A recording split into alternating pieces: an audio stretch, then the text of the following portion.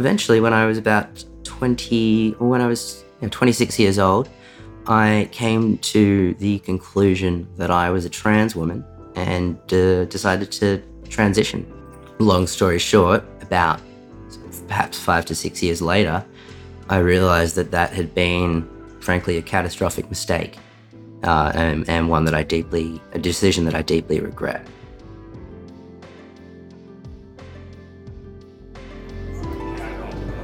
You must be some kind of therapist? I am some kind of therapist, and I'm about to take you on a journey through the inner wilderness.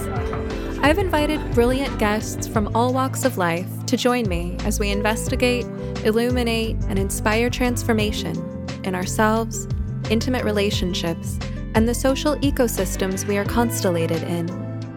What you are about to hear may surprise you, so hang on to your earbuds for a hefty dose of sanity in a chaotic world. I am Stephanie Wynn, a licensed marriage and family therapist, branching out and building bridges between psychology and everything else under the sun. It's my honor to have you along for the ride. Let's get started. Today my guest is Oliver Davies. He goes by Ollie, so I'll call him that. He's a 34-year-old detransitioned man and software developer living in Melbourne, Australia. Today, Ollie has been so generous as to share his story with us, so I'm excited to welcome you and your detransition story. Thanks for joining us, Ollie. Thank you so much for having me on, Stephanie. It's a pleasure.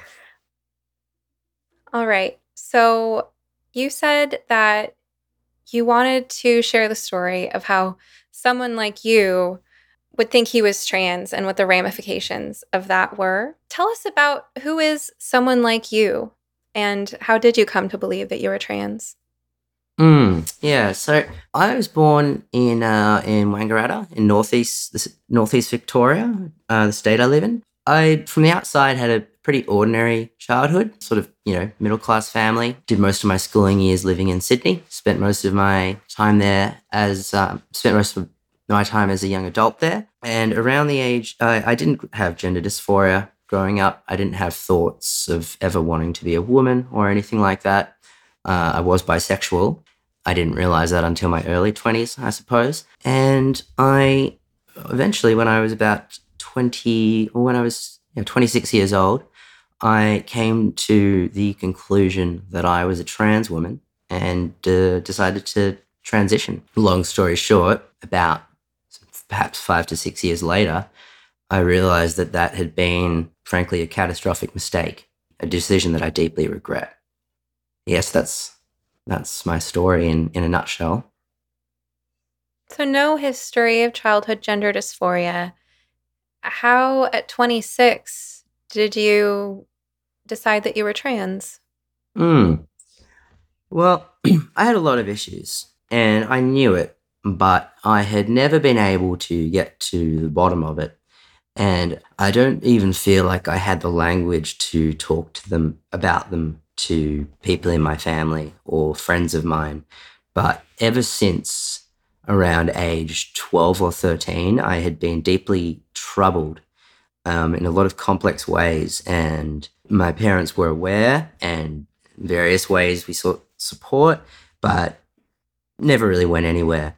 And by the time I was 26, I had been serially attracted to a bunch of people that I had intimate relationships with, or partners of mine, that were simply not good for me and were not a match, and that I was drawn to for the wrong reasons. And I had also been in a relationship with someone who, midway through the relationship, I learned was a trans woman, a sort of post-op stealth trans woman who had some regret. You didn't know? No, I didn't. It was a non-sexual relationship. She wouldn't say this outright, but I knew she had a lot of trauma, and I assumed that partly as a result of that, she couldn't feel comfortable having sex. I don't know whether that was why or whether it was to do with her SRS. So I had that relationship in about 2011. After that, between then and 2016, when I came out, that was when there was this cultural moment around, I can't remember the acronym people were using. they spoke a lot about how all men are bad. And this was the start of the backlash that I think then led to Me Too. And I was surrounded in my little alternative milieu in Sydney of people who, we all dressed funny and we all partied a lot, and a lot of people like to do a lot of drugs, and we were all sort of felt like we were on the edges of society, living in ratty share houses, working dodgy jobs. We were all dropouts. And in that milieu, all those ideas started to become very, very popular. It wasn't like woke, but it was getting there. And I had a partner who started just saying to me again and again that maybe I'm not a man.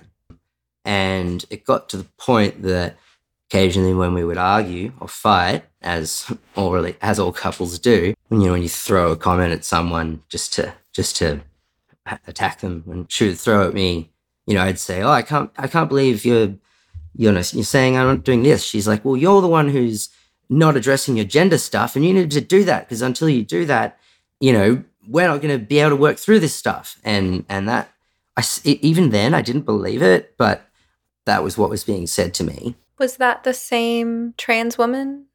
No. This was a cis woman, bisexual cis woman, but extremely woke.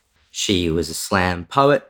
She introduced me to a book by Paulo Freire called The Pedagogy of the Oppressed.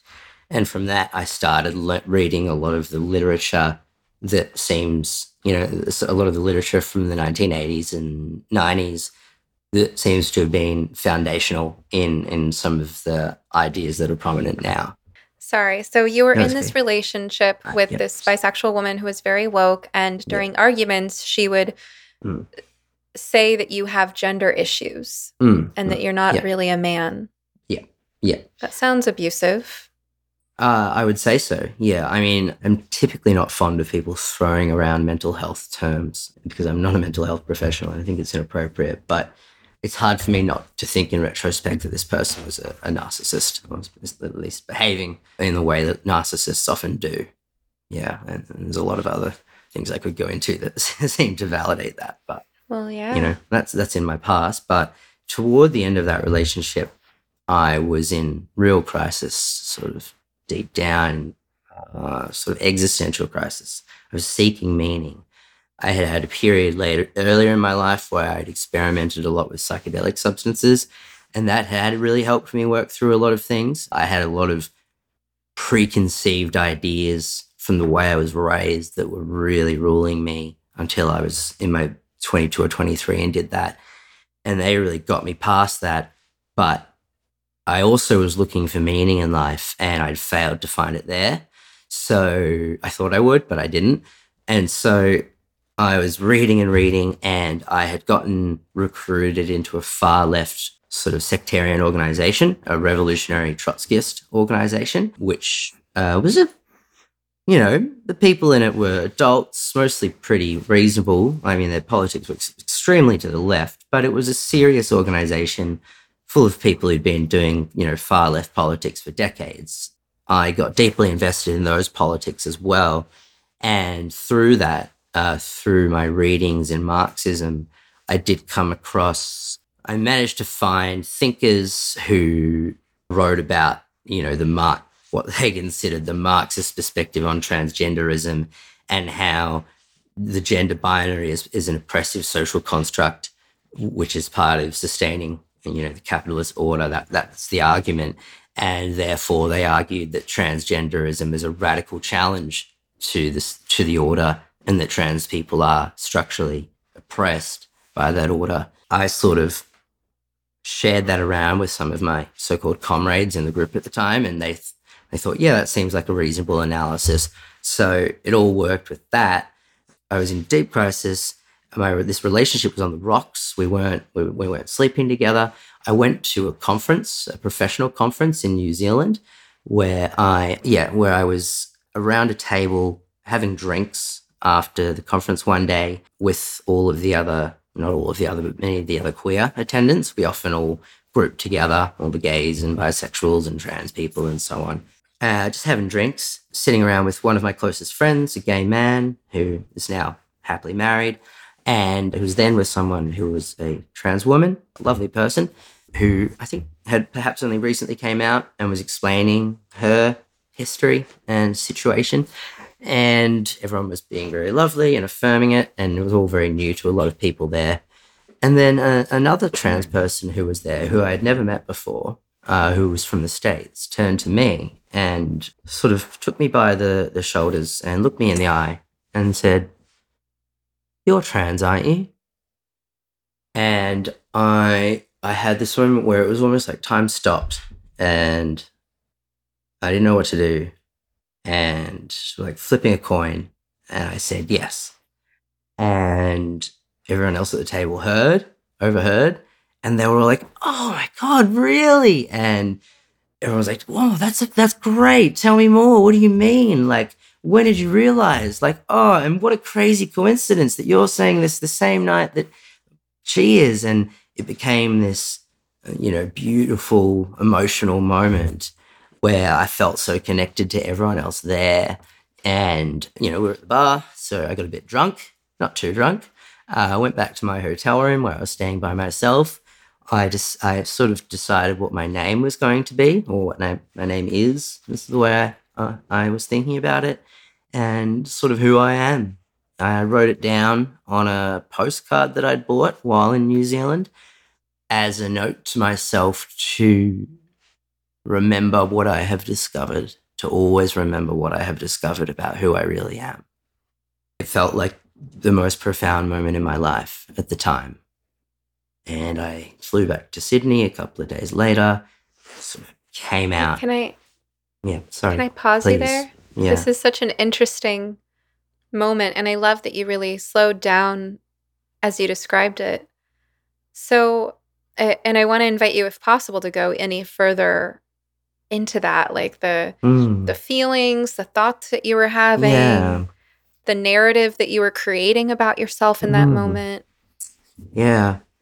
I mean, I had always felt alone. Always. Disconnected from everything.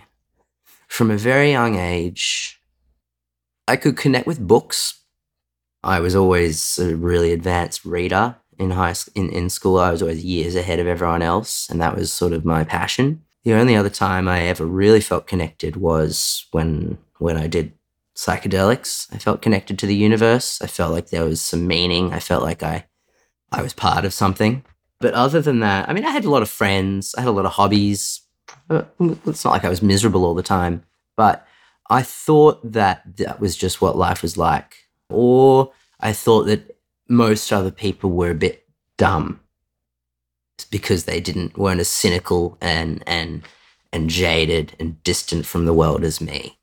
And also I thought that everything that was bad was because of capitalism and the ruling class and the oppressive system we live in. I thought I'd finally found something that explained why I felt that way, and that if I had, and everything I had read about it and everyone that I'd ever spoken to about it had talked about it from that perspective and had explicitly characterized their experience in those terms, more or less. So I grabbed onto it. I have subsequently figured out why I really felt that way, but there was nothing in my life and no one in my life that was either willing or equipped or even knowledgeable enough to highlight that for me or point me in that direction. It sounds like an epiphany. Would you say that what you felt in that moment is what they call gender euphoria?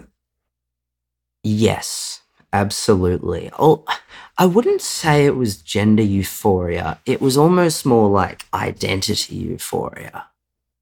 It was and it was really, I'm not a psychologist, so I don't know how sort of accurate the way I would put this is, but I feel like it was all about my ego. And I already had a gigantic ego. I was almost all ego. And this was like, hell yeah, I've found something that is like dynamite. Like and not in a way like this gives me power over people or this gets me clout. It was just like, for me, this is like, because I had no self-esteem whatsoever. But if you've realized that you're actually part of an oppressed minority and that explains your life, that is actually cause for some sort of twisted self-esteem. Like that's something you've got now. And that was alluring as well, I think.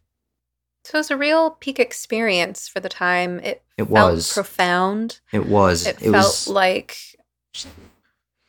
I'm also getting like a sense of relief from this burden that you'd been carrying. Yeah, and it certainly that seems aligned with the experience, many of the experiences that I've read and heard from trans people and detransition as well. But obviously, many people have different stories, but at the time, I felt like, yeah, that's what trans people go through. Makes perfect sense. When that trans person asked, "You're trans, aren't you?" I mean, you slowed down, you described like looking you in the eyes. I mean, you're put on the spot Mm. and you make it make sense. So what's going through your mind in that moment? Why the hell not? Basically, Like a like lot of things have I been leading didn't. up to that with what you'd been reading and Yeah, and I wasn't really taking my life very seriously. I wasn't taking care of myself. mm, I wasn't being careful in who I chose to associate with or setting boundaries in my life that I was enforcing. Or, yeah, I was so you had often, a I kind was of a treated, self-destructive streak. hmm I was treated badly by a lot of people. I treated a lot of people badly. I don't think I was ever, abusive toward anyone, but I was pretty naughty. Yeah, there's some people with some legitimate, grudges against some things I did in that period. I'm talking myself down here. The point is, I was not well, Okay, and so please go ahead and continue with your story. You said that you were back in your hotel room and then you went yeah, back to Australia and your life started you started making this new narrative that made sense of your life as yeah, trans. yeah. I told my then partner, who was the one who'd been putting those ideas in all my head, and she said, "That's great." And then a couple of weeks later, we lived together, but she asked me to meet her for coffee somewhere. And she said, I don't have it in me to support you through this. So I want to end the relationship. And she broke up with me. Yeah, I wasn't devastated by it at the time. I'd known that it was time for the relationship to end as well, and had certainly been moving away from her, and she knew it. So I'm not trying to say, she dumped me because she didn't want the effort of being trans, but that was just how it went. And I came out to everyone in my life, including my parents. They were hesitant. My mum questioned it a bit, but they also didn't really understand it. And they were going through a separation. And my relationship with both of them separately was very, very troubled. In fact, I was barely even talking to either of them or returning or acknowledging their phone calls and messages. But I did talk to them about this and tell them I was doing it, and they accepted it. I went online to Google what trans-friendly psychiatrists were, because as I understand it, in the state of New South Wales at the time, the requirement for accessing hormone replacement therapy was that a psychiatrist make an assessment where he is reasonably confident that you believe that you have gender dysphoria and that you are in sound mind to make that judgment. So I believe I had to see him 3 times. I did that. He asked some very basic questions about my life history, managed to sort of dig around and find a few examples of things in my life that, indicated that I might have always thought I was a girl, like sort of the fact that I asked Santa, as a dare from a friend, by the way, I asked Santa for a Barbie doll house when I was 7. Parents got it for me, which I think is pretty cool and pretty progressive of them, actually. And that's mentioned in the letter that I have from the psychiatrist, saying that he believes I have gender dysphoria. And can I ask, at this time, how much did you feel, how much did you believe yourself? Did you feel like you were making a sincere effort, or was it like that you read online that you were supposed to tell them this stuff? And I'm also curious to know about your history. I know you said you didn't have dysphoria, but I wonder, when you say that people were reading you as trans, was that their agenda, or did you dress in a feminine way? Like, how was your gender presentation? So it's quite curious. I assume that I was doing something gender non-conforming, and that seems to have been the case my whole life. I had an extremely late puberty, to the point that my mother actually took me to a pediatrician at age 14 or so, because she was worried that I might have some sort of issue that meant that I might not be able to go through puberty. I don't know. But he said, "Nah, you're all good in that regard. It's just late puberty." But also, based on seemingly nothing, just said, "You might be autistic, by the way." Or I think he said, "You might have Asperger's," which I don't. But obviously, he was picking up on something from my behavior because I was not well at the time. Well, just curious about how your gender presentation was. It Oh, sounds yeah. like you have Yep, some sorry. insights. There was something Yes. coming Yeah. across Yeah. about So, you to others. I had a late puberty. I've always looked, so for my whole teenage years, I looked extremely boyish. Not effeminate, but boyish and awkward and shaggy. By the time I was a young adult, shaped up, I reckon I was a pretty attractive young man.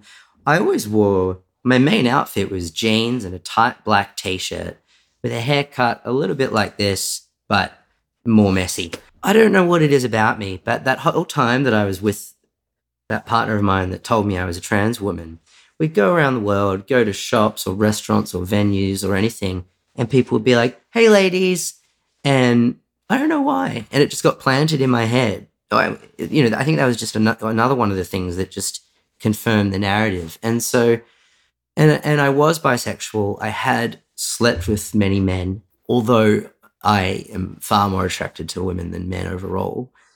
So by that point, I really 100% believed what I was saying. And therefore, I am very confident that I didn't sort of selectively answer the psychiatrist's questions. I have vivid memories of him sort of asking me questions that seemed relevant to what he was, to trans stuff, and me giving an answer that went nowhere. And so he would just move on to asking about something else. Even though I was deep into the ideology at the time, my mother had emphasized to me, I believe, how important it was to go, take seriously that process with the psychiatrist. And so I was taking it seriously. And he was a man who reminded me a bit of my dad, actually, in a room with mahogany bookshelves, filled with books, this beautiful office, beautiful desk. It was like a psychiatrist from the Sopranos or something, It was very expensive. I saw him 3 times, and he made the judgment. And even though I was deep in the ideology, there was a part of me that knew that was important to have that confirmation, because I knew this was serious stuff, and I got it from him. How are you sleeping? Sleep is a foundation of mental and physical health, equally important to nutrition and exercise, yet it's often the first thing to go during times of stress.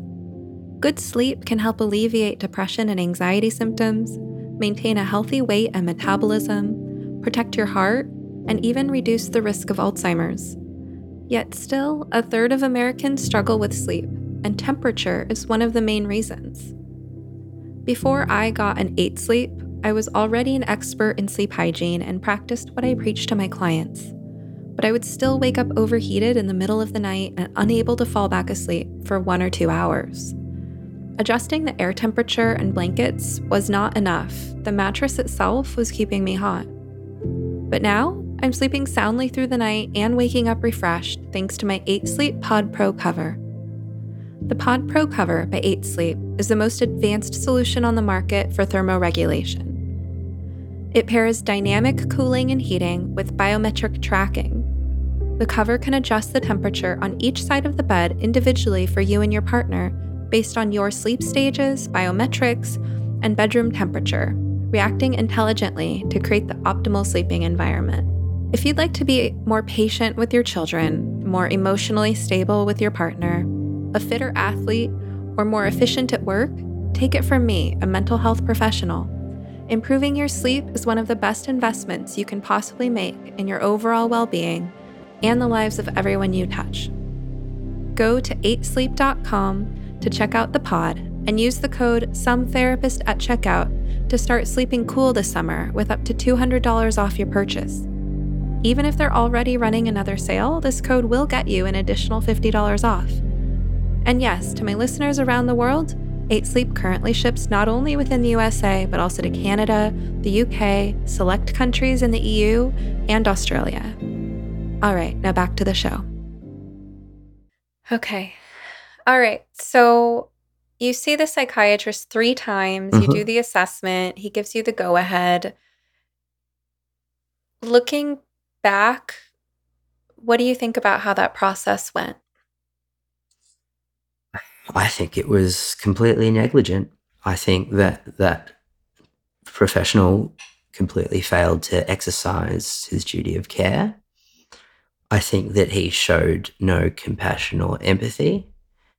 I think that he was not interested in doing his job properly. When I asked him to explain gender dysphoria in detail to me a bit, and I asked him whether psychiatrists or psychiatry understands anything about where it comes from or what causes it, he just handed me a stapled printout of the OzPath guide, standards of care, or guide, I'm not sure what the exact word for it is, but it's the Australian standards of care for trans people that were in place at that time. Handed me a stapled printout of that. He said, read through that, and if you've got any questions in the next session, you can ask me about it. And of course, that document doesn't go into that stuff at all. It just says this is what you should do when presented with a trans patient, essentially. So you, even as much as you were embedded in the ideology at that point, I mean, you were involved in this Marxist queer culture that promoted, that really valued having a trans identity, and you had spent the last few, I don't know what, days, weeks, or months, like reestablishing your whole sense of yourself and your life. I mean, you were invested, but you left a little opening there, right? You said, hey, you have some professional expertise that I don't have. Is there something that I don't about this gender dysphoria that I believe I have? And there was a missed opportunity there. That's right. Yeah.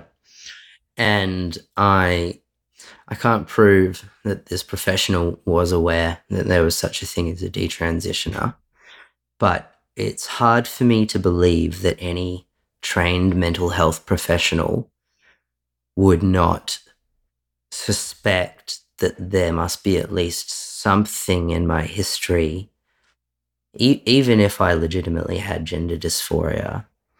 How could it be that someone could get to my age and live the lifestyle I was living? Like, he knew I partied, he knew I was a dropout, he knew that I had ADHD-like symptoms. I think I have ADHD. I've been diagnosed with it, and just didn't go deep on anything, just to even, double check that that's not a factor. It's hard for me to understand, regardless of the affirmative care model, regardless of any of that, how that wouldn't be part of the process.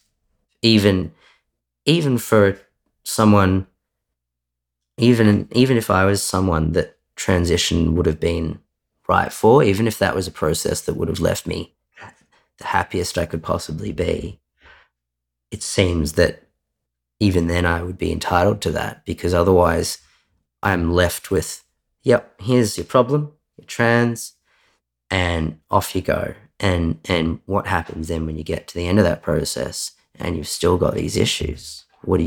So yeah, I think there's I don't understand how people can practice like that and operate like that. Yeah. It's just 3 sessions to decide on something irrevocable. Exactly. Doesn't make sense, especially with your story being so complicated. Yeah. It just seems like there's a plan already in place, that there are certain professionals who, if you go to them with the intention of discussing something gender related, everybody knows what's going to happen next. Yes. Well, when I confronted him about it recently, he said to me, one of the things he said to me was, you were very convincing Ollie. Got to understand, you were very convincing. And I saw you seemed like, you were a pretty stable young man, you're very intelligent, and you convinced me completely.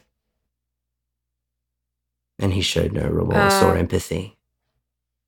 Wow. So this makes your story even that much more interesting because out of all the people who detransition, few of them go back and confront their providers. Should we skip to that part of the story or should we come back around to it in a more linear fashion?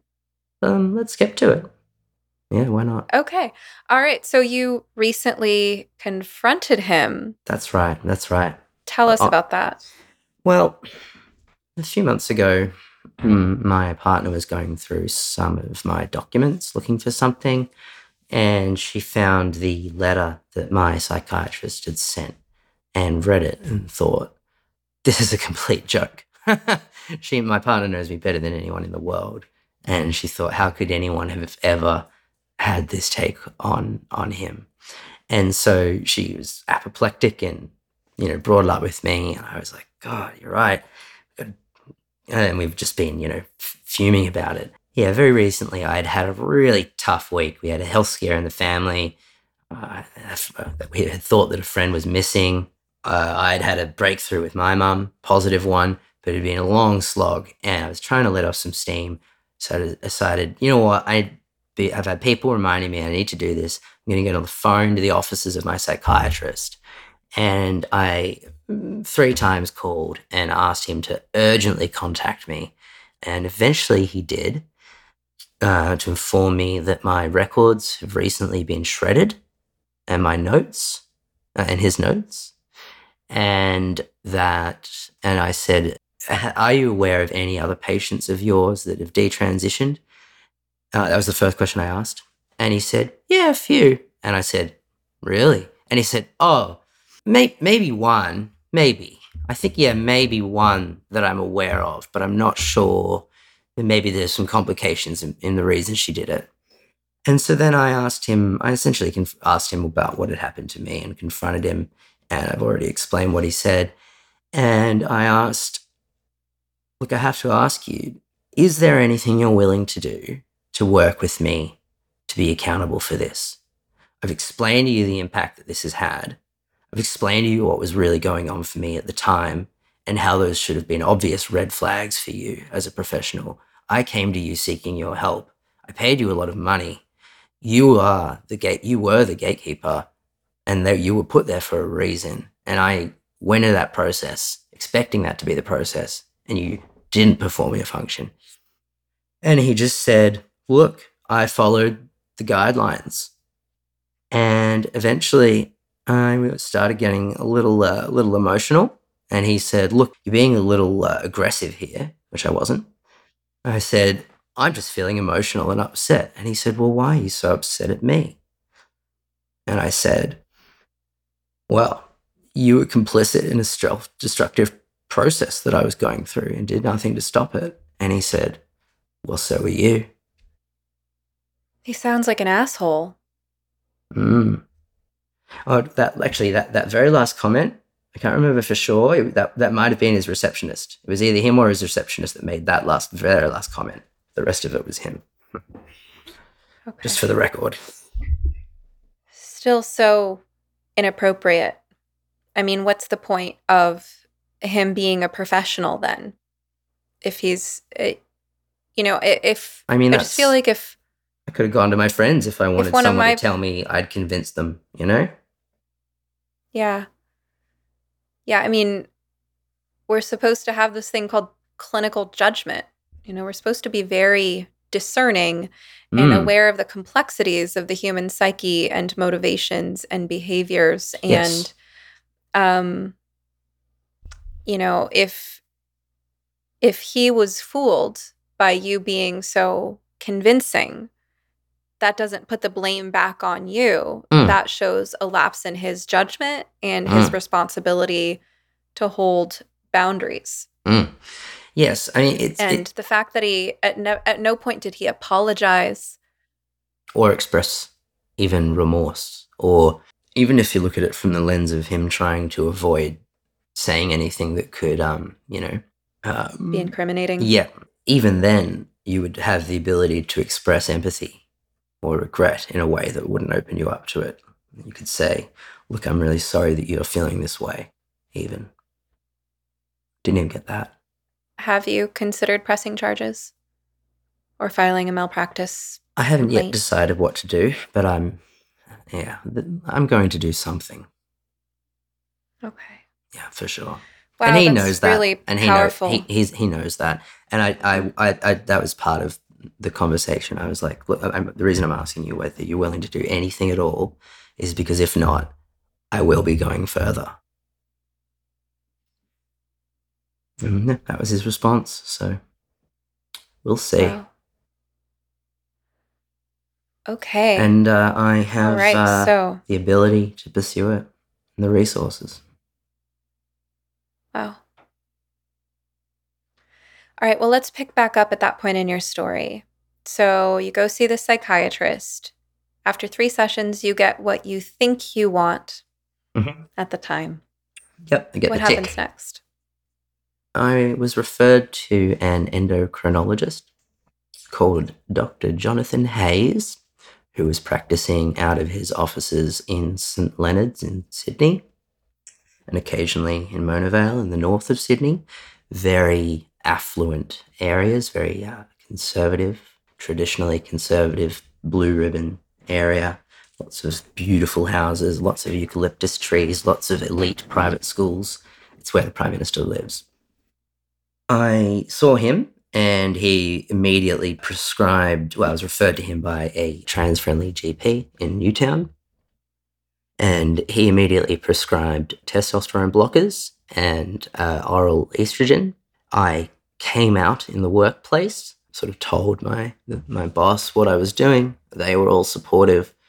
They brought in a consultant from the gender center to explain in a way that I found actually quite humiliating to the whole office without me in the room. This was their plan. They suggested that was a trans woman and here's what that means. And the whole company came out and I'm sitting at my desk and they're all trying to pretend everything's normal. Anyway, but everyone was lovely and fine. And yeah, I just then began the classic process of social and physical transition, I suppose, and never experienced any transphobia. I have in my past experienced, I suppose, what you would call homophobic street harassment multiple times in affluent areas of Australia, and yet as a trans person in 5 or 6 years, I never experienced any sort of transphobic harassment or hate or discrimination or anything else that would be worth mentioning there.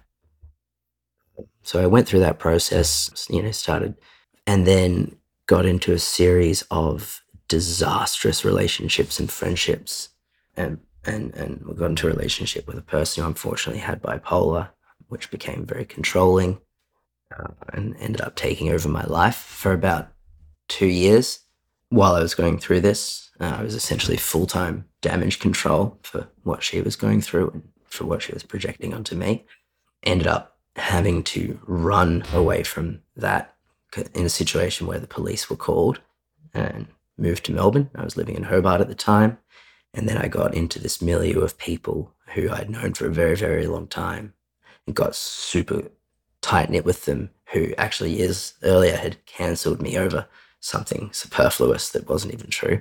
And even if it had been true, it was not a very serious accusation. But they accepted me back in now because I was trans, but without any accountability or acknowledgement of anything that had happened in the past. And they were like, almost all alcoholics, almost all deeply traumatized. Many of them were sexual violence survivors.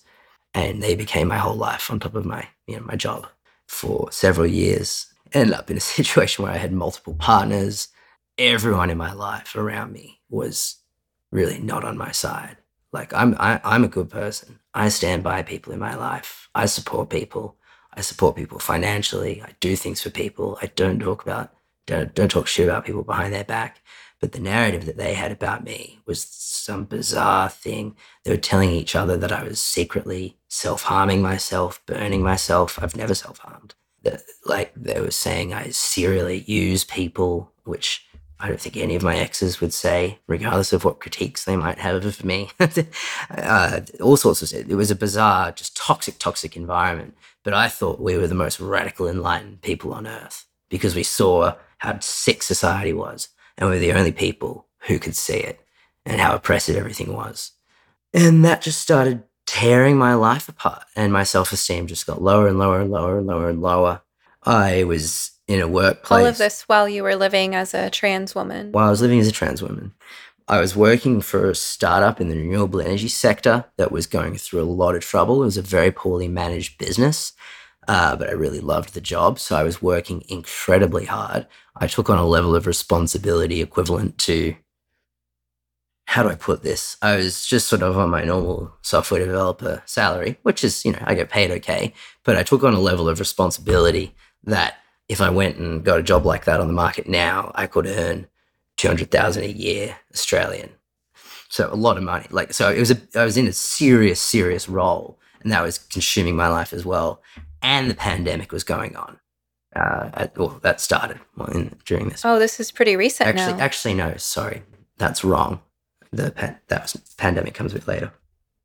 I was with all these people, and eventually something gave. I was at the house of someone who I then considered, one of my closest friends in the world, enjoying a smoke and a beer outside at about 1 a.m. out in the backyard, and a couple of people arrived who thought they were crashing a party.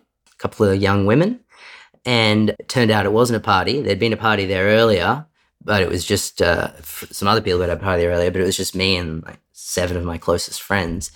And one of them just left. The other one stayed because she was like, "Oh, do you guys mind if I just stay and chill while I have an Uber?" And I said, "Yeah, of course you can stay," and offered her a drink. And we met, and that is the person who is my partner, who is now the love of my life. And as it happens, this party that she had crashed, that her friend had just dragged her to in an Uber to say it's going to be great. As it happened, the house they turned up at, they walked through down the side of the house to get to the backyard where the party was. When we were chatting, we'd been sitting there for about 5 minutes. My partner, Genevieve, goes, "Oh my God, this is the house where Xanthi died." And I said, "What? Who's Xanthi?" And she says, "Xanthi, my best friend." She shows me her knuckle tats. It's got Xanthi written on it. And her best friend, Xanthi, had died of an overdose there just about a year or so beforehand through sheer coincidence.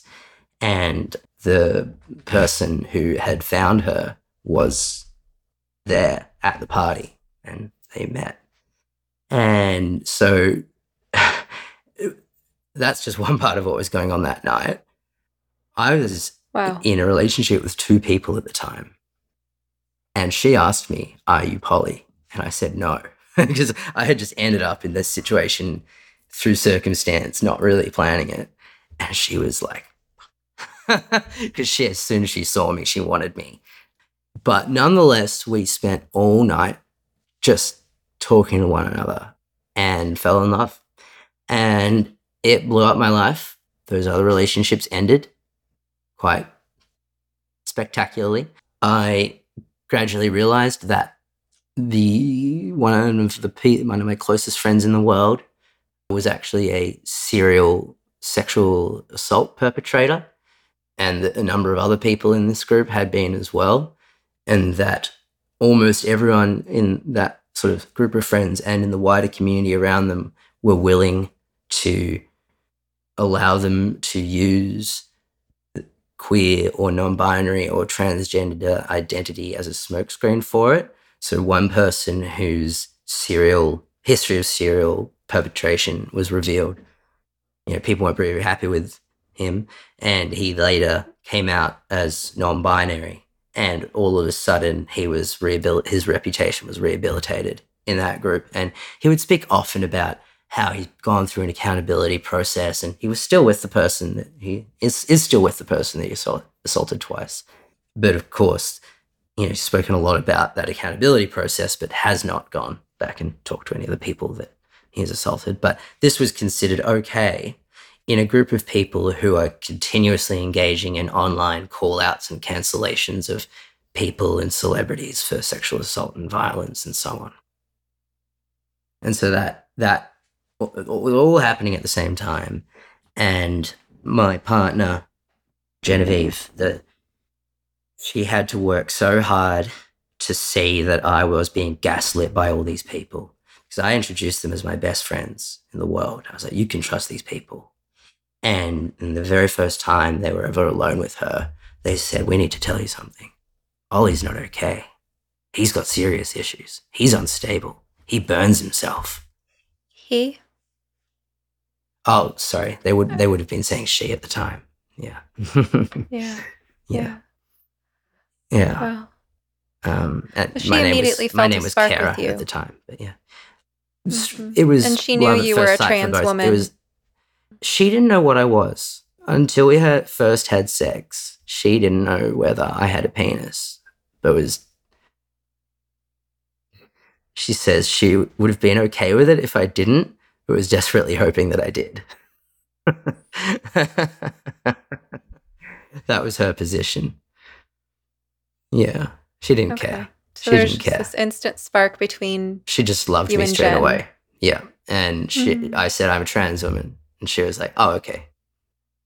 But very soon in our relationship, she saw what was wrong in my social group, and partly as a result of the fact that they kept pulling her aside to quietly, individuals kept pulling her aside to quietly tell her off for the way in which she would talk about her own experience as a woman, or for even just asking basic questions like, she was confused because she knew about non-binary people, but then in my group, all these non-binary people who were not on hormones were calling themselves trans.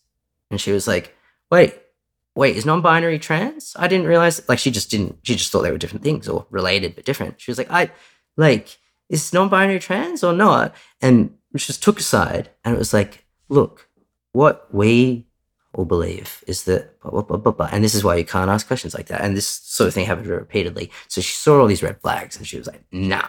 And so she started to question all these ideas that she had just accepted because she'd been in this queer community as well. She'd never been far left like me. She's never been very political, and she's very spiritual and very enlightened, but nonetheless had believed all these ideas, partly because of her training. And yeah, but she started to question it and didn't push me on it. You mentioned her training. I don't think our audience knows yet that she's a psychologist. Yes. Well, Where was she in her career at that time? So she's not a practicing psychologist, I should say, but she's got a bachelor's and honors, and is planning to go do a master's as soon as we can make it work in our bit crazy lives. But it's definitely her plan and her calling in some sense. Yeah. And most people who meet her affirm that straight away. Yeah. She's very psychologically astute. Absolutely. She's essentially a free therapist for most of the people in her life. Yeah. So this was the beginning of things transforming for you. I'm excited to hear more about how your relationship with Jen unfolded. But first, if we can go back a little ways. I mean, you lived for about 5 years as a trans woman, and you described a lot about your social relationships at the time. Could you also tell us a little bit about what was that like for you physically and emotionally? Well, when I first managed to get my hormone prescription for the testosterone blockers and the estrogen, the day after I got them, I remember getting up early to go to work and standing at the train station in the cold, waiting for the train to the city, and having this, I was looking at the beautiful sunny morning, and I had this moment where I felt, finally, I can see joy in the world, and finally the sun is coming up. And I was genuinely convinced that this was because I'd finally gotten the hormones. So there was this feeling of like when you get out of a much needed shower. It was like that, but I would get it. That feeling would come to me several times a day for a few weeks after I first started going on hormones. Then it tailed off.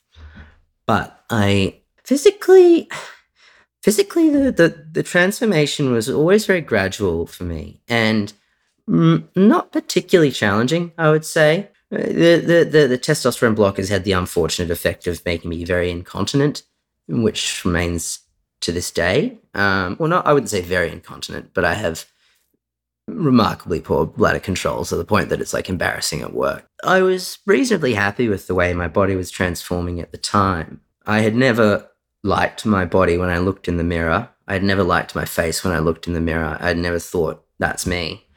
And I was convinced that this would get me there. And so I didn't actually think, if I'd been honest with myself and looked in the mirror, I would still feel the same things. I'd still think, that's not you. You don't look good. You're ugly. People think you're a weirdo. People think you're a freak. People know you're at a glance that there's something wrong with you. I still would have thought that even once I was on once I was on hormones. But I was telling myself that I know that was no longer the case.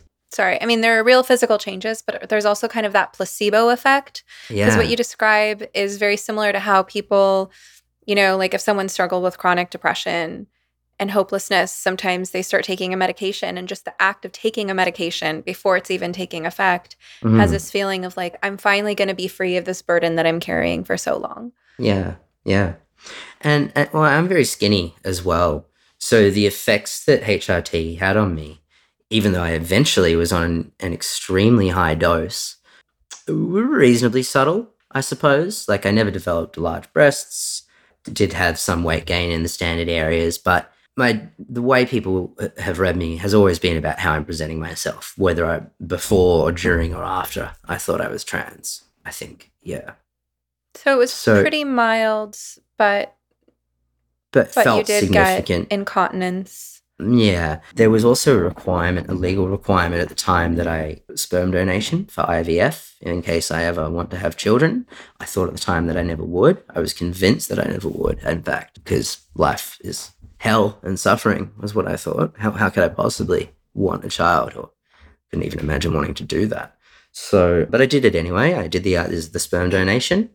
And then several years later, when I was in that disastrous relationship living in Hobart, my life had been such chaos, and I'd lived in so many different houses in the past. I lived in more than one house a year for many, many years, just because of it's what it's like when you're a renter in Sydney a lot of the time. And so I hadn't updated my address with the IVF clinic. I'd changed banks. My phone had been destroyed at some point when I was on holiday, and I didn't have ID for my old name that phone number was in, so I'd had to get a new phone number. And so the IVF clinic had no way to contact me, and they destroyed the sample. And then I met Jen and realized that I want kids with her. And she's wanted kids her whole life. Has your fertility been permanently destroyed?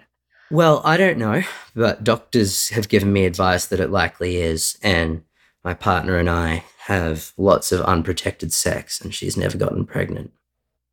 And I would be surprised if she was not fertile. She's a healthy, young, buxom woman and with no history of infertility problems on either side of her family.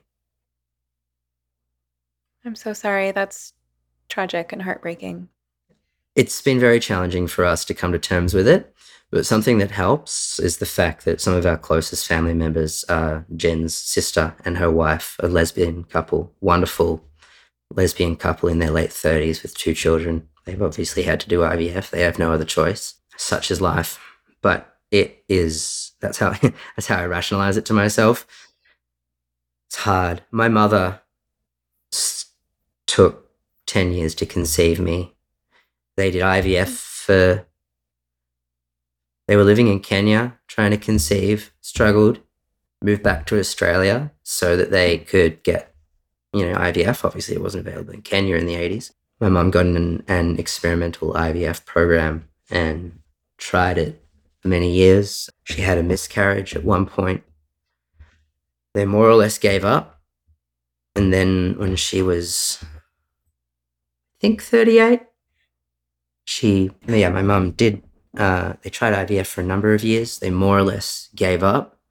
And then when my mother was, can't be sure about the ages, but I think it's roughly my mother was 37-ish, and 38, my dad was 41, 42, something like that. I think I was just conceived by miracle. I don't know whether it was they were still trying or whether it was an accident, but it happened. I want to just pause and acknowledge the significance of this.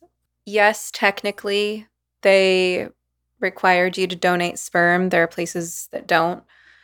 But And it was very expensive I as well. have I had to pay quarterly quite a lot of money to keep them, storing it indefinitely. Oh, yeah. I see So it a lot of wasn't like an emotion coming upfront up for you. payment. Yeah. Yeah. It's something that I feel deep regret about and deep anger about, that no one in my whole life thought to convey the gravity of that decision to me. I suspect that my mother wanted to, but I had assured her that I had the sperm donated, and I wasn't really able to let her in at the time due to how well our bond had been lost. And so I think she just had to accept that, well, Ollie's done the sperm bank thing, so I'm sure at least worst comes to worst, he's got that, and yeah. I feel you, Ollie. That is really heartbreaking, and it's an expression of your pain and trauma. It's an expression of what you really needed psychological help with at the time that you didn't want to have children, right? Because now you're at a place in your life where your heart has healed and you've matured and you've finally gotten into a healthy relationship, which has made all the difference for you. Now there's nothing I want more. And I have an incredible family, extended family, a network of friends that can support us if we can manage to do that. We can give them the best possible life that we can. And I feel like I've finally done the work of breaking a very, very long cycle of intergenerational trauma that I have discovered in my family. And there is absolutely no way I'm not going to pass that on. As in, absolutely no way I'm going to waste the opportunity to, bring someone to the world without that. And with the knowledge of how, you can't protect your children, but I can at least do something to prepare them for what life is like that would have helped me. You spent so much of your life feeling so deeply nihilistic. That's right. And projecting your pain and your ancestral trauma onto the world through ideology. Yep. And the people around you reflected that. They reflected that ideology, but they also reflected people. Sorry to interrupt. Yeah, you were playing something out for a while there. Mm. And that nihilistic worldview says, of course, why would I bring children into the world? The world is a place of pain and suffering. Mm. But now you know that wasn't some absolute truth that you discovered because you were so smart and because you read the right literature and hung out with the right people. Yeah. It was a worldview that might have been very intellectually complex, but that was still looking through a very dark pair of glasses and interpreting things in a certain way. And that really, it wasn't about the world, it was about your own heart. And really, it just sounds like, it just sounds like you just needed love, which is what we all need. And that without that, you behaved the way a person behaves when they're without love. And your mind came up with all kinds of ways to compensate. But then you met Jen and she cracked your heart open. And now that you've had this healing process through that love that you were needing the whole time, your whole worldview has changed. You don't feel nihilistic anymore. You feel like life is beautiful and you want to be able Yeah, I to feel like share life is a that. gift. Yeah. And I see other people around me playing that out, and I, I don't know. I have it, it's so hard to reach out to them. And I see people that I love and respect announcing that they're non binary, and I know why they're doing it. I know that they're not doing it for cynical or malicious reasons. I know they're not being fake. I know they're not just attention seeking. But I feel like I know what's going on there. I really do. And I don't know. I don't want to say I understand other people's experiences, and I don't want to say that anyone else's identity is invalid. But when I see people that I feel like I understand playing this stuff out, it's very hard for me because it makes me again feel alone, but in a different way to how I felt alone in the past. And alone in the past. In the past, when I felt alone, I'd feel angry and bitter, and then develop a set of ideas. Now I just feel sad and bewildered and wonder what I can do about it. Yeah.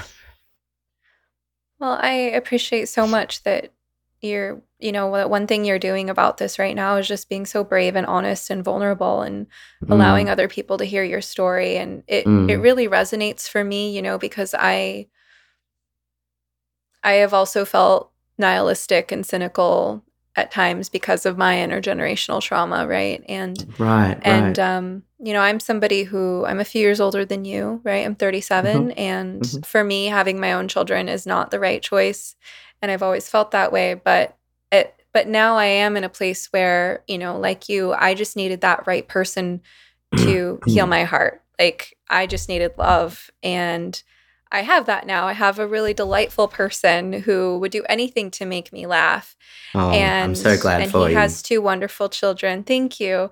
But now I'm having that experience as a step parent where I think, with my own heart healing through doing healing work for others and through having a relationship that's stable and loving and having family in the form of having my stepkids, like now I understand what it's like to actually feel like you have the love and support to have children, and like you live in a world where you see that life is beautiful and you want to share that. And I think that I certainly don't think that having children is the right choice for everyone. And I don't Mm. think there's Oh, anything of wrong course. with not wanting to Absolutely. have children. But Yeah, I it's do a think choice. that if someone doesn't want to have children, from a psychological perspective, if you're especially in a gatekeeping position, or if you're a therapist, if you're a psychiatrist or a doctor, if someone says they don't want to have children, it's not that we should enforce an idea of what they should want onto them, but I think that's really important information to explore. What are the reasons for that? Is it because you live in a world where you see the world as being full of pain and suffering, or because you've never had the stability and the security in your life to feel like you could provide a secure environment for someone else because the world has always been dangerous for you? Is it because you don't feel love in your life, Because those are all indicators of where you need healing, of where maybe there is something in this world that's available to you that you haven't found yet. Mm, And mm. it's just so heartbreaking that so many kids who know themselves even less than you did when you were 26 and made that decision, kids who are half that age And I was think highly they know that they educated. don't want children. Yeah. I mean, I didn't have a degree, but I've read more deeply than most, the vast majority of people, just in terms of breadth, and yet it captured me, relatively easily. Yeah, and that's to kind of bring it back to where we started, that's what you said that you wanted to explore today, is how Mm. someone like you could end up believing you were trans. I hope you've been enjoying this episode of You Must Be Some Kind of Therapist podcast.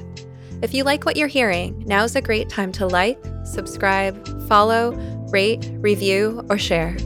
You can also support the podcast by visiting sometherapist.com/shop, where you will find goods and services I have personally curated to support your well-being and enrich your life. We're just building the shop, so check back periodically and feel free to suggest recommendations. All right, now back to the show. So I'm curious at this point with kind of where we go, how much more like linear story is there that you might want to tell, or how much do we just kind of take a step back and reflect on? I think my story is mostly told. One thing I'd like to mention is that the endocrinologist that I saw throughout my tenure as a trans woman, for most of it, once I'd stabilized on the initial standard treatment, which is the oral estrogen and testosterone blockers and some oral progesterone as well, he switched me on to, I believe it was an estrogen implant. So it was a crystallized estrogen implant the size of a grain of rice. They would put in my buttocks, just make a little incision and put it in with local anesthetic. So he put me on a remarkably high dose. I could even grab it in a moment to check what it was. But what I later went to a clinic called Equinox in Melbourne, which specializes in gender affirmative care, amongst other things. But the doctor there, he was actually pretty frank with me. And he said, look, that doctor has a bit of reputation. And I and most other people who do this are not comfortable with putting trans women on those levels. He said that I had estrogen levels that was substantially above the peak level that biological women or natal women are at in their menstrual cycle. So as far as anyone else that I've spoken to is concerned, that was experimental.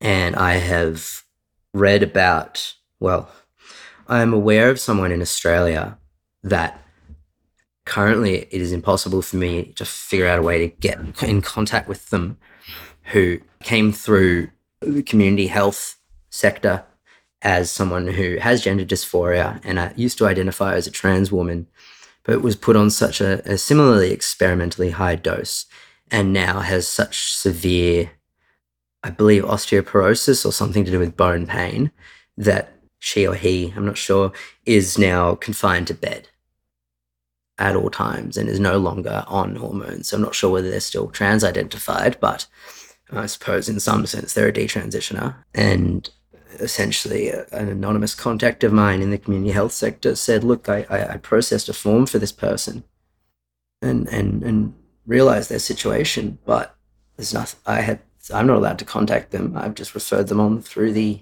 appropriate thing. And yeah, so that could have been me. That's so horrifying. I talked Easily could to have been another me. male. Sorry. I talked to Brian, a male detransitioner we interviewed this week. I'm not sure when these episodes will be released. It'll probably be months from the date of recording. But he also had those implants, and part of what's making his detransition so complicated is that they're still slowly past, like, yeah. So do you know if the estrogen has passed through your system or? It has, because the last one was quite some time ago. I don't know exactly how long, but at least 3 years ago. Okay. But I did go through last year, 2021, I went through a very, very, very deep depression. Now, part of that was due to the pandemic. I was confined in my home, working from home for about 2 years. So that was a factor.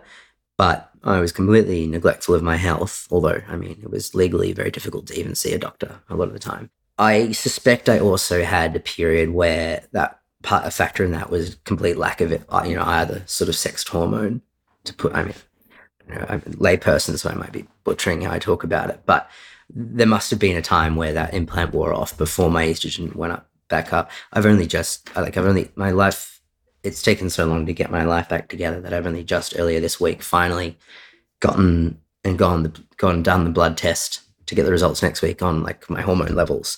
Because when I have gotten blood tests done and they've been like, oh yeah, your B12's deficient, but they don't think to check when you go in unless you say it. like your hormones when you do a standard blood test. So Even as a detransitioner yeah. who's been medically experimented on and who has some unknown Mm-hmm. quantity of Mm-hmm. estrogen tapering out of your system at whatever rate, you've been Mm-hmm. on this testosterone Mm-hmm. suppressant. Mm-hmm. Okay. Yep. Yeah. I mean, yeah. Okay. Yeah. So actually, I realized we didn't completely, I mean, you met Jen and she saw what was happening in your friend group. I don't actually think we got to the part, Mm. though, where you Yeah. decided to So detransition. once I kind of cut all the people out of my life that weren't good for me, I saw it was interesting. I cut my hair short, like got a cool like really short haircut with an undercut. Started just wearing a t-shirt and jeans around, or a sports top and jeans around, and just being. I was just a lot more confident. I wasn't thinking of myself as I'm going to be less of a woman or anything like that. I was just more confident. And then after a couple of months of that, I realized I'm not really being a woman, am I?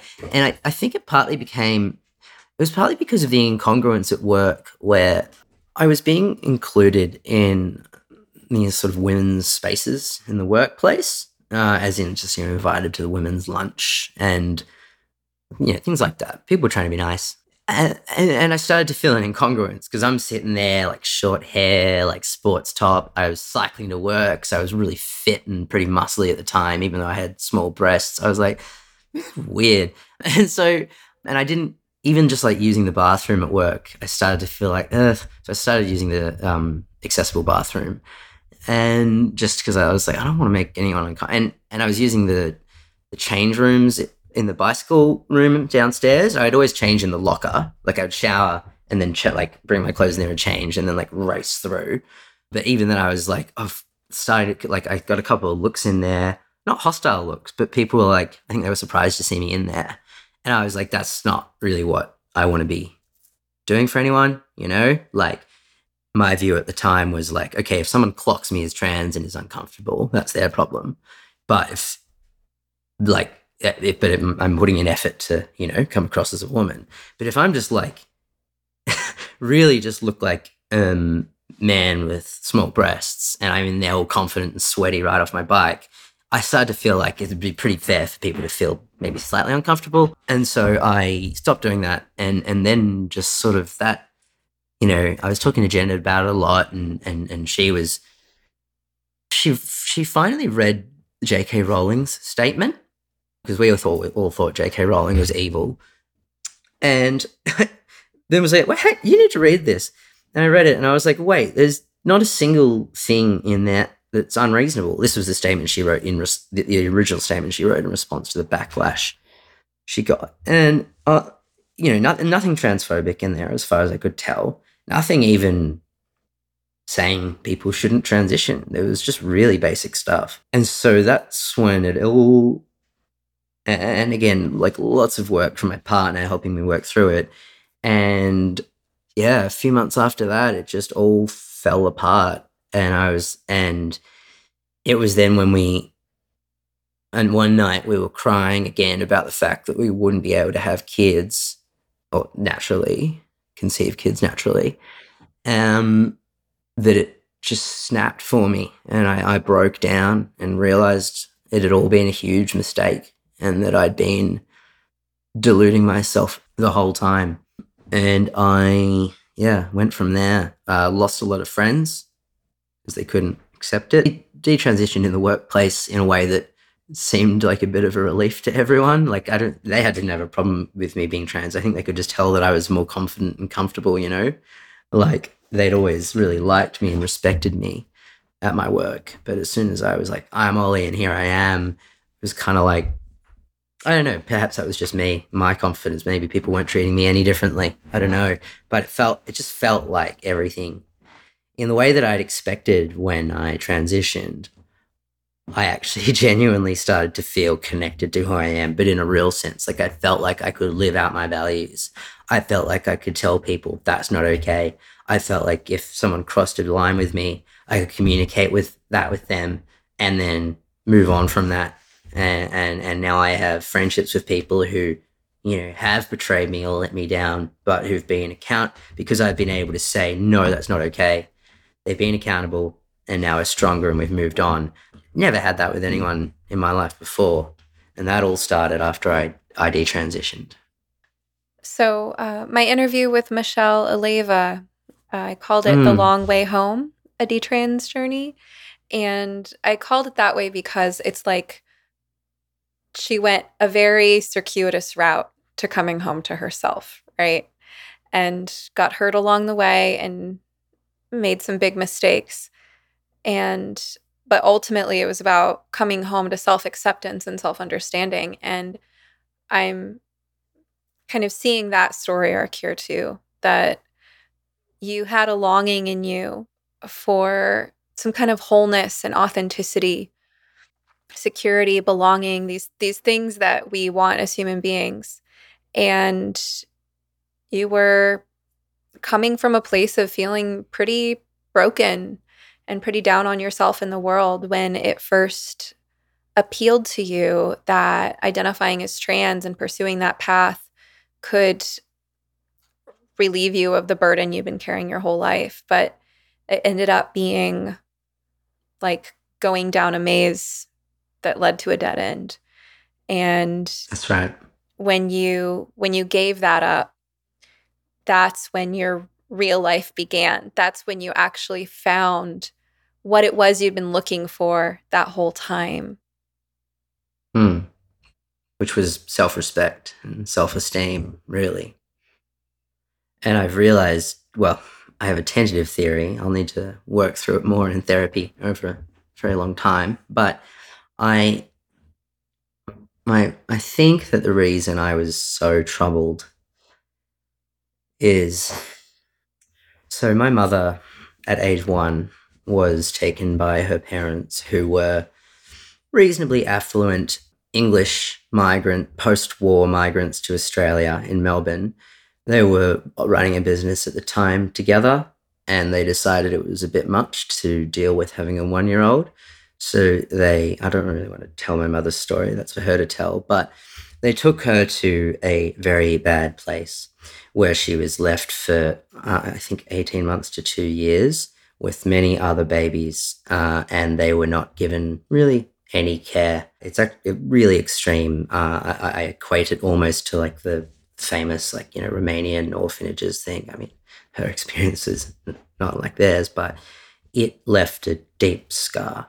And what I suspect happened is that my mother, who desperately wanted children, when she finally had me, she did everything she could, but because she had been so severely abused and deprived by her parents and the state and the church. There's a photograph of the then Prime Minister of Australia holding her on a visit to this institution, by the way, or looking at nurses holding her. Australia's second most famous Prime Minister. I think when she had me, she was not able to. I've read a little bit about like developmental psychology and the maternal bond, and I think that she wasn't able to model emotional regulation for me, and also wasn't able to fully show affection in the physical way, the subtle physical ways that parents do. And my father was, for the most part, quite a good father, but was not. He is quite a. I would say he's a very rational person, and he's a loving person, but he doesn't show it very explicitly. So he wasn't really able to, or he didn't really do anything to make up for it. And she was a stay-at-home mum. He was working damn hard, and so regardless of anyone's best intentions, I think I ended up being quite deprived. And I had no siblings. I'm an only child. We had no one in the family that was really close. My mother's side of the family, A, there's not many of them. B, one of them is my abusive grandmother. My father's side of the family, big family, but the relationship was always a little strained, and we lived in a different state anyway. So I just had no one to model anything for me. And that's what I think it all comes down to for me. And I think it's also I'm naturally very sensitive. I don't know anything about nature versus nurture or what, but I'm clearly a very sensitive person. I think I suspect some other people could probably go through what I go through and turn out, normal. But for me, it had an impact that was deep and impossible for me to understand because I didn't know this, and my mum until about a week ago when I drew the story out of her bit by bit, didn't even see herself as a victim of child abuse. And this institution, despite there having been a royal commission into institutional child abuse in Australia, there doesn't seem to have been any acknowledgement of this place. And the Department of Health and Human Services still lists it on their website as a, historical place of charity So there's that where rows and rows intergenerational. of infants were kept in metal cots. Yeah, so there's that deep intergenerational thing. I'm sure there's a story as to why my grandmother did that, although I'm very firm that that doesn't and could never justify depriving an infant or abandoning them. It crosses a line. My mum did nothing wrong despite her trauma. So, yeah. There's that deep, deep attachment wound and that pre-verbal painful loneliness. Yep. And it makes sense that you would inherit the imprint of that, and that your mother, despite her best intentions, would, essentially have an attachment disorder and have a difficult time attaching to you as a baby, and that you would feel that. Yeah. And there's been a lot of subtle symptoms of that throughout my life. I started having nightmares and being very afraid of the dark around age 6 after reading like one children's book with a dream catcher in it. So from age 6 until about 2 years ago, I couldn't fall asleep without the cover pulled up to at least over here and to cover my ears. And my ears had to be covered, and sometimes also my eyes. I was terrified of going to bed from age 5 or 6. I had quite an oral fixation, always like cutting my nails, but then also like, this is quite a disgusting habit. I like literally like keep nails in my mouth and fiddle around with them in my teeth, and I've screwed up my gums a bit as a result. And I had stuff that I just like never told anyone any of this or thought to. Always been fidgety, like I have ADHD symptoms. I suspect that's a result of this. I don't think I was born with ADHD. I don't know, but there's a lot of stuff that I think points to that maternal bond problem. So coming back to your story, you relaxed, you just kind of dropped trying to pretend you were anything other than what you were. You stopped taking the medications. And at first it was just kind of this like, oh, well, I'm not trying that hard to look like a woman, so maybe I should, use the men's room. At first it was things like that. But now you have an online presence where you're clearly critical of how we think about and address gender as a whole. So what was the process like for you of detransitioning, not just practically speaking, but mentally, and seeing these issues as differently as you do now? Well, yeah, so I flirted briefly with being non-binary as my way out, and then realized I'm a man. And kind of just moved on for a while. I had a lot of other stuff going on. I had to find a new job. Got a great job now that's much more manageable, and had Jen and I had some roadblocks to get over in our relationship, partly as a result of the fact that she'd spent, 2 years having to put all the work into, like, while being lied to and gaslit by people in my life to get me to see what was going on while feeling completely alone, because everyone else in our entire milieu has been committed to these ideas. That's no longer the case. So I think she had a little bit of resentment about that she had to manage, but that was creating some distance in our relationship. There's a lot of stuff that we're dealing with, but eventually we both started to feel like strong and empowered, and we got our own place, and I started to, and I was just living my life, and I started to notice, I'm on social media a lot, on Instagram and Twitter, and people that, I interact with, whether it's on Instagram, it's like friends of mine, like actual friends, or on Twitter, it's like people that I interact with a decent amount, so I'd consider them a mutual, just sort of retweeting or sharing these things that really aggressively pushing lines such as like the position of a lot of people in the Australian Greens at the moment, our left-wing alternative party, is that it is oppressive that there are any safe roadblocks to care or any safeguards.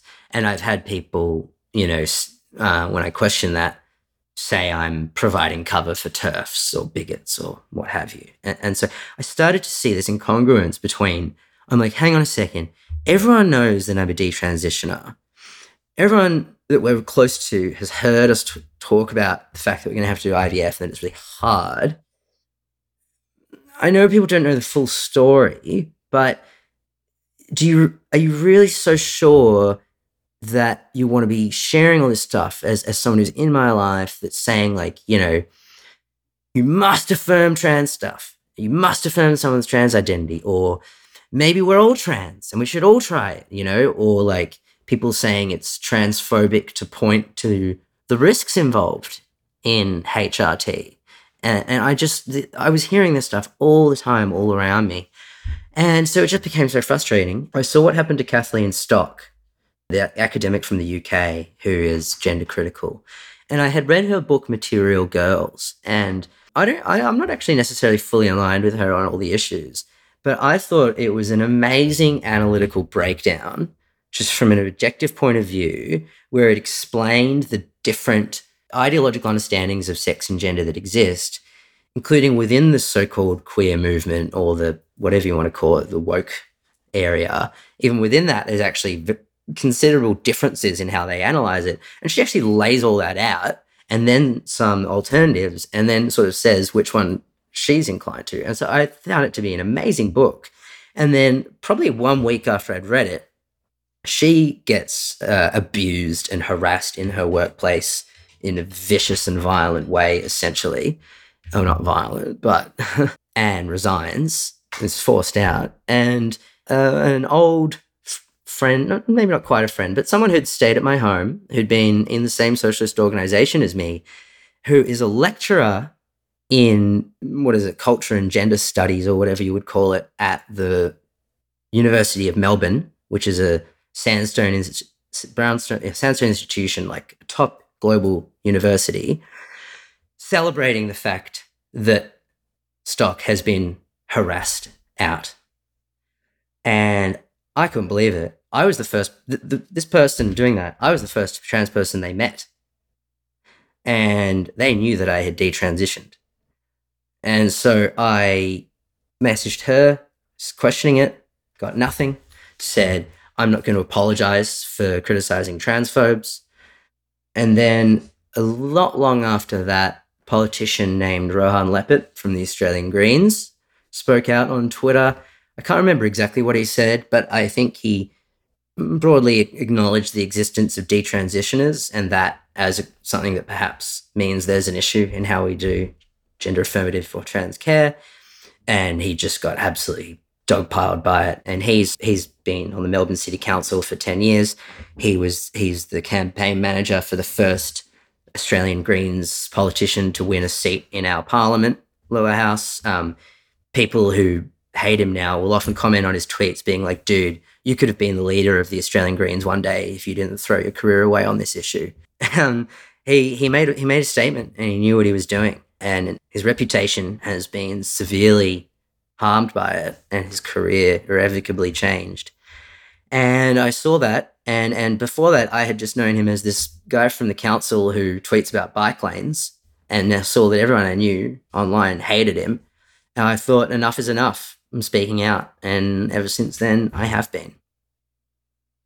So it was just seeing that outright harassment of very reasonable, respectable public figures who clearly have the right intentions for reflecting the concerns of people that have come to them.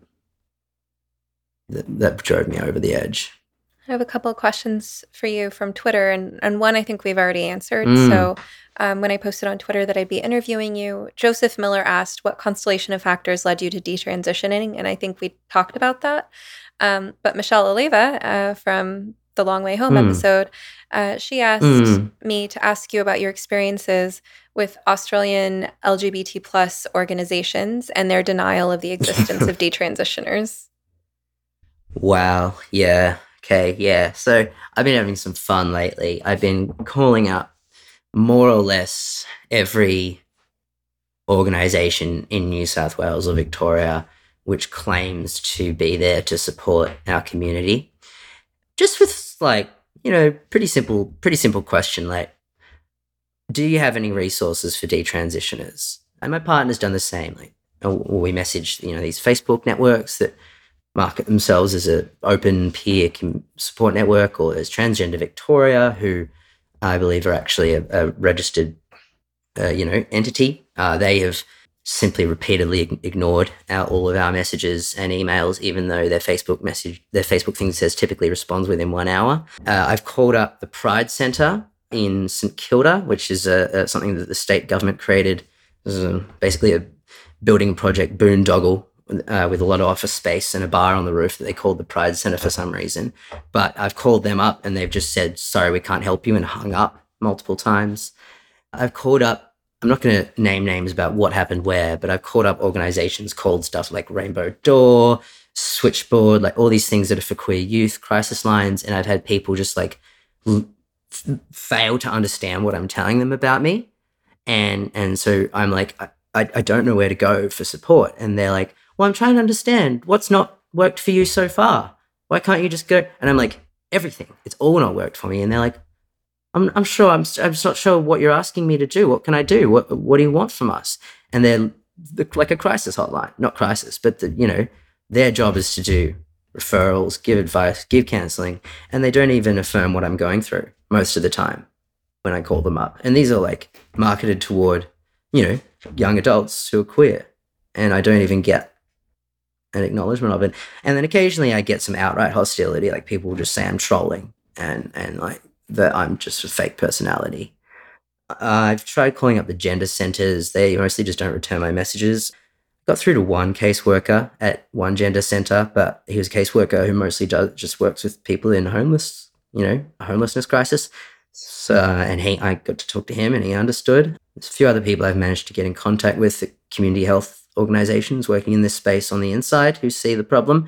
But for the most part, the public face of every organisation in Australia that receives any kind of funding to support our community or as a appointed spokesperson for the community, point blank refuses to acknowledge my experience and will not offer me anything. The only organisation that's offered me any support is an organisation called Beyond Blue, who are a mainstream mental health charity, which I always thought was evil because everyone on the left hates them because, A, they're associated with a retired right-wing politician. B, they make the supposedly reactionary assumption that you can try to help people and treat their problems without, overthrowing capitalism or whatever. So I finally called them up. They understood. They understood why the conversion therapy laws in Victoria were making it difficult for me to access therapy, and helped script me for how to make a therapist confident that they won't be accused of doing conversion therapy by seeing me. And then, I don't even know if it's okay that I mention that because of how severe these laws are and if I could be getting Beyond Blue in trouble there. Is how serious this is. You're bringing up a really important... That's just to make a point, No, you're bringing up a really important question. I actually wanted to talk about this. There was a detransitioner on Twitter who posted something like, I really want help. How do I find a therapist when there are these anti-conversion therapy laws? And I don't even remember what part of the world this person was in. There's so many places where these laws are passed, but I chimed in and I explained, like, you getting the help that you need is not against the law, but I think, for your own sake, you're going to have to make it super clear to this therapist that you've already made the choice to detransition You're not planning to Yeah. report them to their licensing board for affirming your choice to detransition. And you need Mm. trauma therapy for what you've been through. And, here are some keywords for the types of therapy that might be helpful to you. But it's just so insane that with this misunderstanding of the idea of conversion therapy, there are even detransitioners who are at the point where you're at the point where they've thoroughly decided that trans was the wrong choice for them. And they're still afraid. And I think partly it's because for people who haven't studied this issue intensely, I think she actually thought that for a detransitioner to get supportive therapy was called conversion therapy. Which, no, it's not Mm. called conversion therapy when a detransitioner gets therapy. But I think, we have Mm. therapists in our audience who are interested in helping detransitioners. And, this is Mm. just one of the many things that you need to understand you're navigating here. Yeah.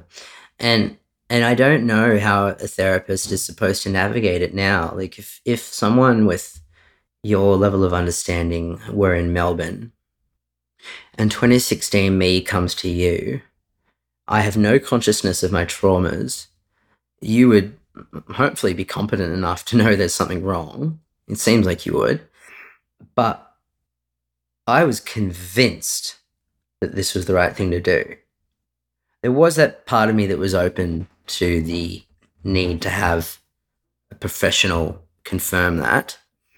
But and I can think of a number of things that you could have said, but I can think of few that wouldn't, by my reading of the legislation, that wouldn't fall afoul of how conversion therapy has been defined in Victoria.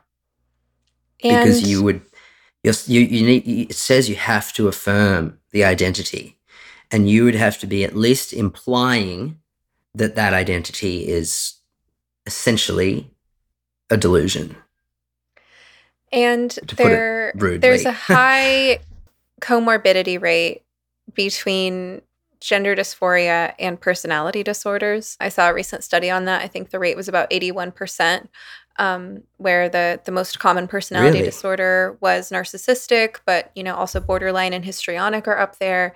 And Wow, I've never read that. so, I mean, as therapists, we almost all live with some degree of fear that at some point someone will make a complaint about us. And we know that those complaints are most likely to come from people who have personality disorders, right? People who Just that's externalize. basic causality. Yeah. Yeah, people who externalize their distress and blame the world, people who make things dramatic or black and white. Another thing with borderline personality disorder is that there's an inability to hold normal adult levels of ambivalence about the mixture of positive and negative in any given situation or person. And so a borderline person can flip from one extreme to the other because they can't hold the complexity all at once. So a lot of people coming to a therapist with gender related distress are quite likely to have borderline personality disorder, whether that's diagnosed or not. Mm. And that means that they're Mm. also quite likely to show up being extremely intense about their identity at the moment, because one of the features of borderline is an unstable sense of identity and Mm. and impulsivity, right? So when someone who's borderline finds this trans identity, they can cling to it very intensely, they can be very convincing, and they can project onto the therapist, because projection is common with borderline, and Mm. boundary Mm. issues in therapy are common, right? They can project onto therapist Mm-hmm. their ambivalence. Now, if you take gender out of the equation, think about any other issue that we treat. We know that someone with borderline is likely to idealize and devalue us in therapy. Within the second session, they're going to be saying, I love you so much, you're the best therapist ever. And by the sixth session, it could easily be, I hate you, just because of, one wrong word. And we know that they're likely to play out their ambivalence by projecting it onto us with many things. And it doesn't just take borderline. Like, for example, somebody who's struggling with thinking about quitting drinking. you're thinking about quitting drinking, and this has happened with many patients of mine, it's very easy to get wrapped up in projecting onto me as the authority figure and the mental health professional that I have the agenda for them of quitting drinking, even though they're the one who came to me of their own free will saying, I want help quitting drinking, right? But then the part of them that's coming to me saying, I want help quitting drinking, that part is what in internal family systems therapy would be called like the manager part, or in psychodynamic therapy would be called the superego. It's just one part of you. And there are still other parts of you that don't want to quit drinking. If it were really that simple that all of you were on board, then you would have quit without professional help. So the job of a therapist is to help the person work through their ambivalence, get in touch with those many parts, and help those parts dialogue with each other. But it's really easy to project that on the therapist. And then, the first session, it's, I want to quit drinking. The next session, it's, you want me to quit drinking. I'm going to stay right here. Stop judging me. I'm fine the way I am, right? So it's important as a therapist to have skills for not getting caught up in that, but for seeing the whole process. So take this and now apply it to gender.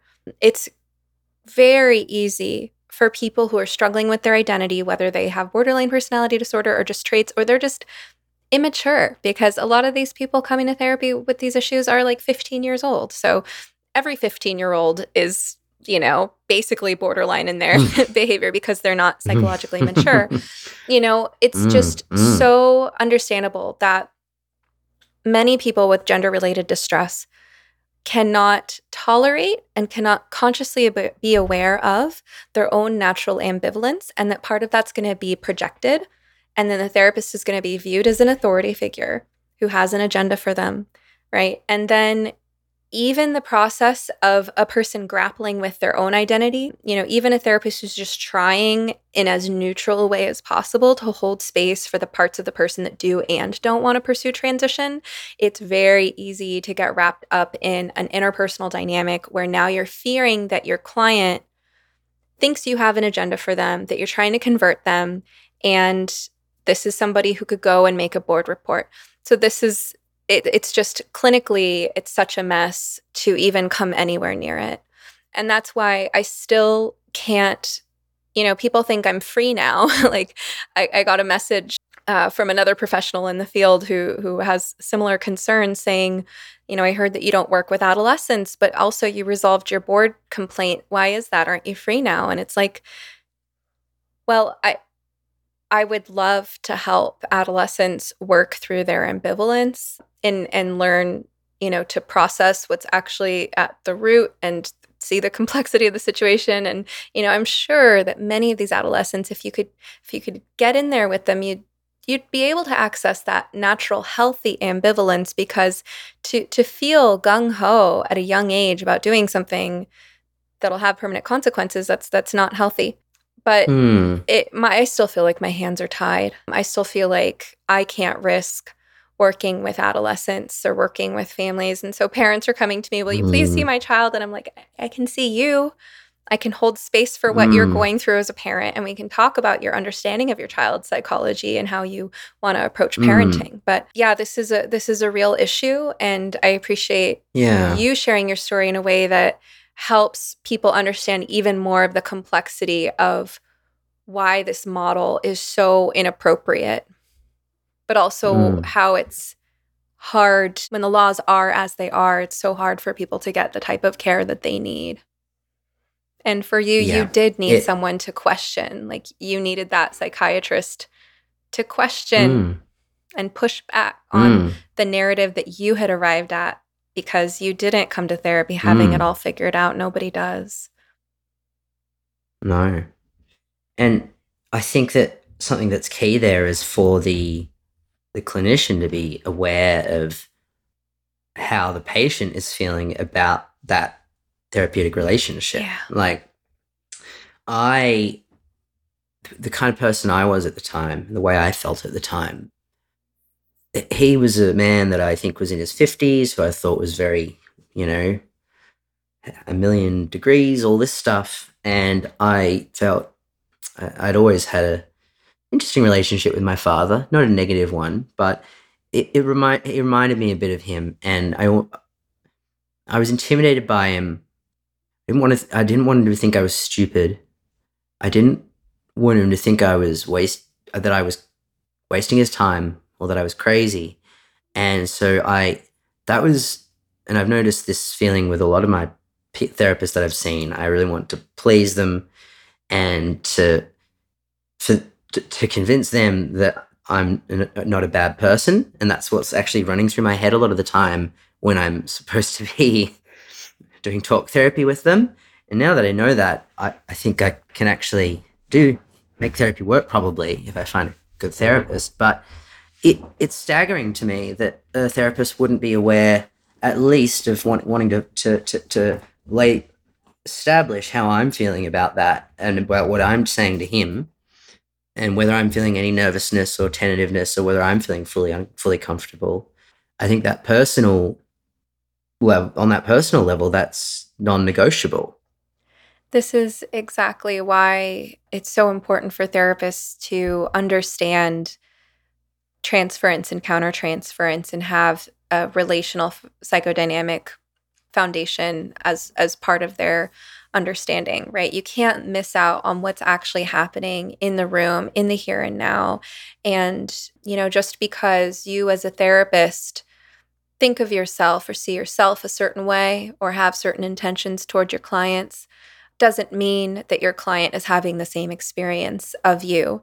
And it's important to be aware of those issues. I was just talking about the transference in a borderline patient or transference in someone who has ambivalence about quitting drinking. And, I recently had a conversation like this with one of my patients because I really try to encourage people gently by making it okay to have insights about how they're feeling toward me or therapy and to voice those. And, patient of mine expressed something about thinking that I was having a particular type of judgment about her, or that I had a particular desire for her. And you have to be able as a therapist to react to that non-defensively, but also not agreeing to it, right? So I said, included in my response was something along the lines of, given the way that that authority and judgment were handled in your family, it really makes sense that you would see me this way, right? And then it becomes a healing opportunity, right? Now, if I were to dismiss that out of hand, I'd be missing an opportunity. Or if I were to take it on and agree with her perception, I'd be missing an opportunity, right? But it's to be able to kind of treat it neutrally where, is there authority in my position? Sure. Is she entitled to her own perception of that? Yes. And she's here to heal something that's connected to the way that she views authority. And right now that's coming out in the way that she's viewing me, right? So it seems like, that was one of many lapses in your care, is this a psychiatrist wasn't thinking about all the things that could have been bringing you into that room, claiming you had gender dysphoria, and all the reasons that you could have been behaving so quote unquote convincingly, right? It seems like one of the reasons that you were so convincing is because you felt like you had something to prove to this authority figure. Yeah, that's right. That's exactly right. This has been such a beautiful conversation in so many ways. Yeah. Yeah, I feel like this has been really productive. Yeah, for me. Thank you. My motivations are just for everyone to get the care that's best for them. I'm open to being proven wrong about the scale of the problem that I perceive, for example. But I know that there is a problem because my existence proves it, and I don't care if I'm the only one. I still expect some accountability for it, some acknowledgement of it. Yeah. And turns out I'm far from the only one. Definitely. And that's it's been really courageous of you to reach out to all those organizations and confront your old psychiatrist and ask for help. Well, I like to think that people show you who they are and you want to know. So, yeah, it's been very challenging and very confronting. But I think we have to face the truth. So, besides Jen, or maybe within having Jen in your life, what are some of the things that have helped you feel whole? Well, Jen has a very close relationship with her family. Certainly not an easy one. There's a lot of history in that family, but a lot of love and a lot of affection. And they welcomed me with incredibly warm arms. I mean, I've always been treated well by my partner's family, but this was different. Like, I was brought into a family. I now have a nephew and a niece that we help to care for occasionally, which has been incredible. I've never been around infants before in my entire life, and I love it. I love my work. I get to work with some of the most talented and incredible people. I have complete autonomy. We have so many goals for our life together. I know that Jen is going to have some kind of amazing impact on the world. I think I'm torn. You know, I on the one hand, I have this so much in front of me that I can do in so many ways. On the other, I feel like I need to have an impact on this issue because it affected me, and I think it's important. And so, but I feel like it's a good problem to have. We're planning a family. We have 2 dogs. I'm healing the relationship with my family surprisingly quickly. I'm a big gamer. Have been all my life. A lot of my closest friends are people that I met on a PC gaming forum in 2001, and the community stayed together ever since then. Shifted between farm to farm to farm. Now we live all over the place. I love to cook. I'm a great cook. There's a lot to live for. Thank you. That's a perfect place to wrap up. So, where can people find you? So I am Ollie Bun on Twitter, Ollie_Bun. Also happy to put my email address in the show notes if anyone wants to contact me. Sounds good. All right. Thank you. It's been a pleasure and an honor. Thank you so much, Stephanie. I hope you enjoyed this episode of You Must Be Some Kind of Therapist podcast with Stephanie Wynn, LMFT. This podcast is produced by Eric and Amber Beals at Different Mix. Special thanks to the talented musician Joey Pecoraro for our theme song, Half Awake. At sometherapist.com, you can find more information on any topic, guest, resource, product, or service you've heard of here today. You can also follow me on Twitter or Instagram at sometherapist. If you would like to ask a question, suggest a topic, be a guest, or invite me to speak, you can email us at hello@sometherapist.com. You can also send us a voice memo with your question, and we just might play it. Of course, just because I'm some therapist doesn't mean I'm your therapist. This podcast is not a substitute for medical advice. If you need help, ask your doctor or browse your local therapists online. And whatever you do next, please take care of yourself. Eat well, sleep well, move your body, get outside, and tell someone you love them. You're worth it.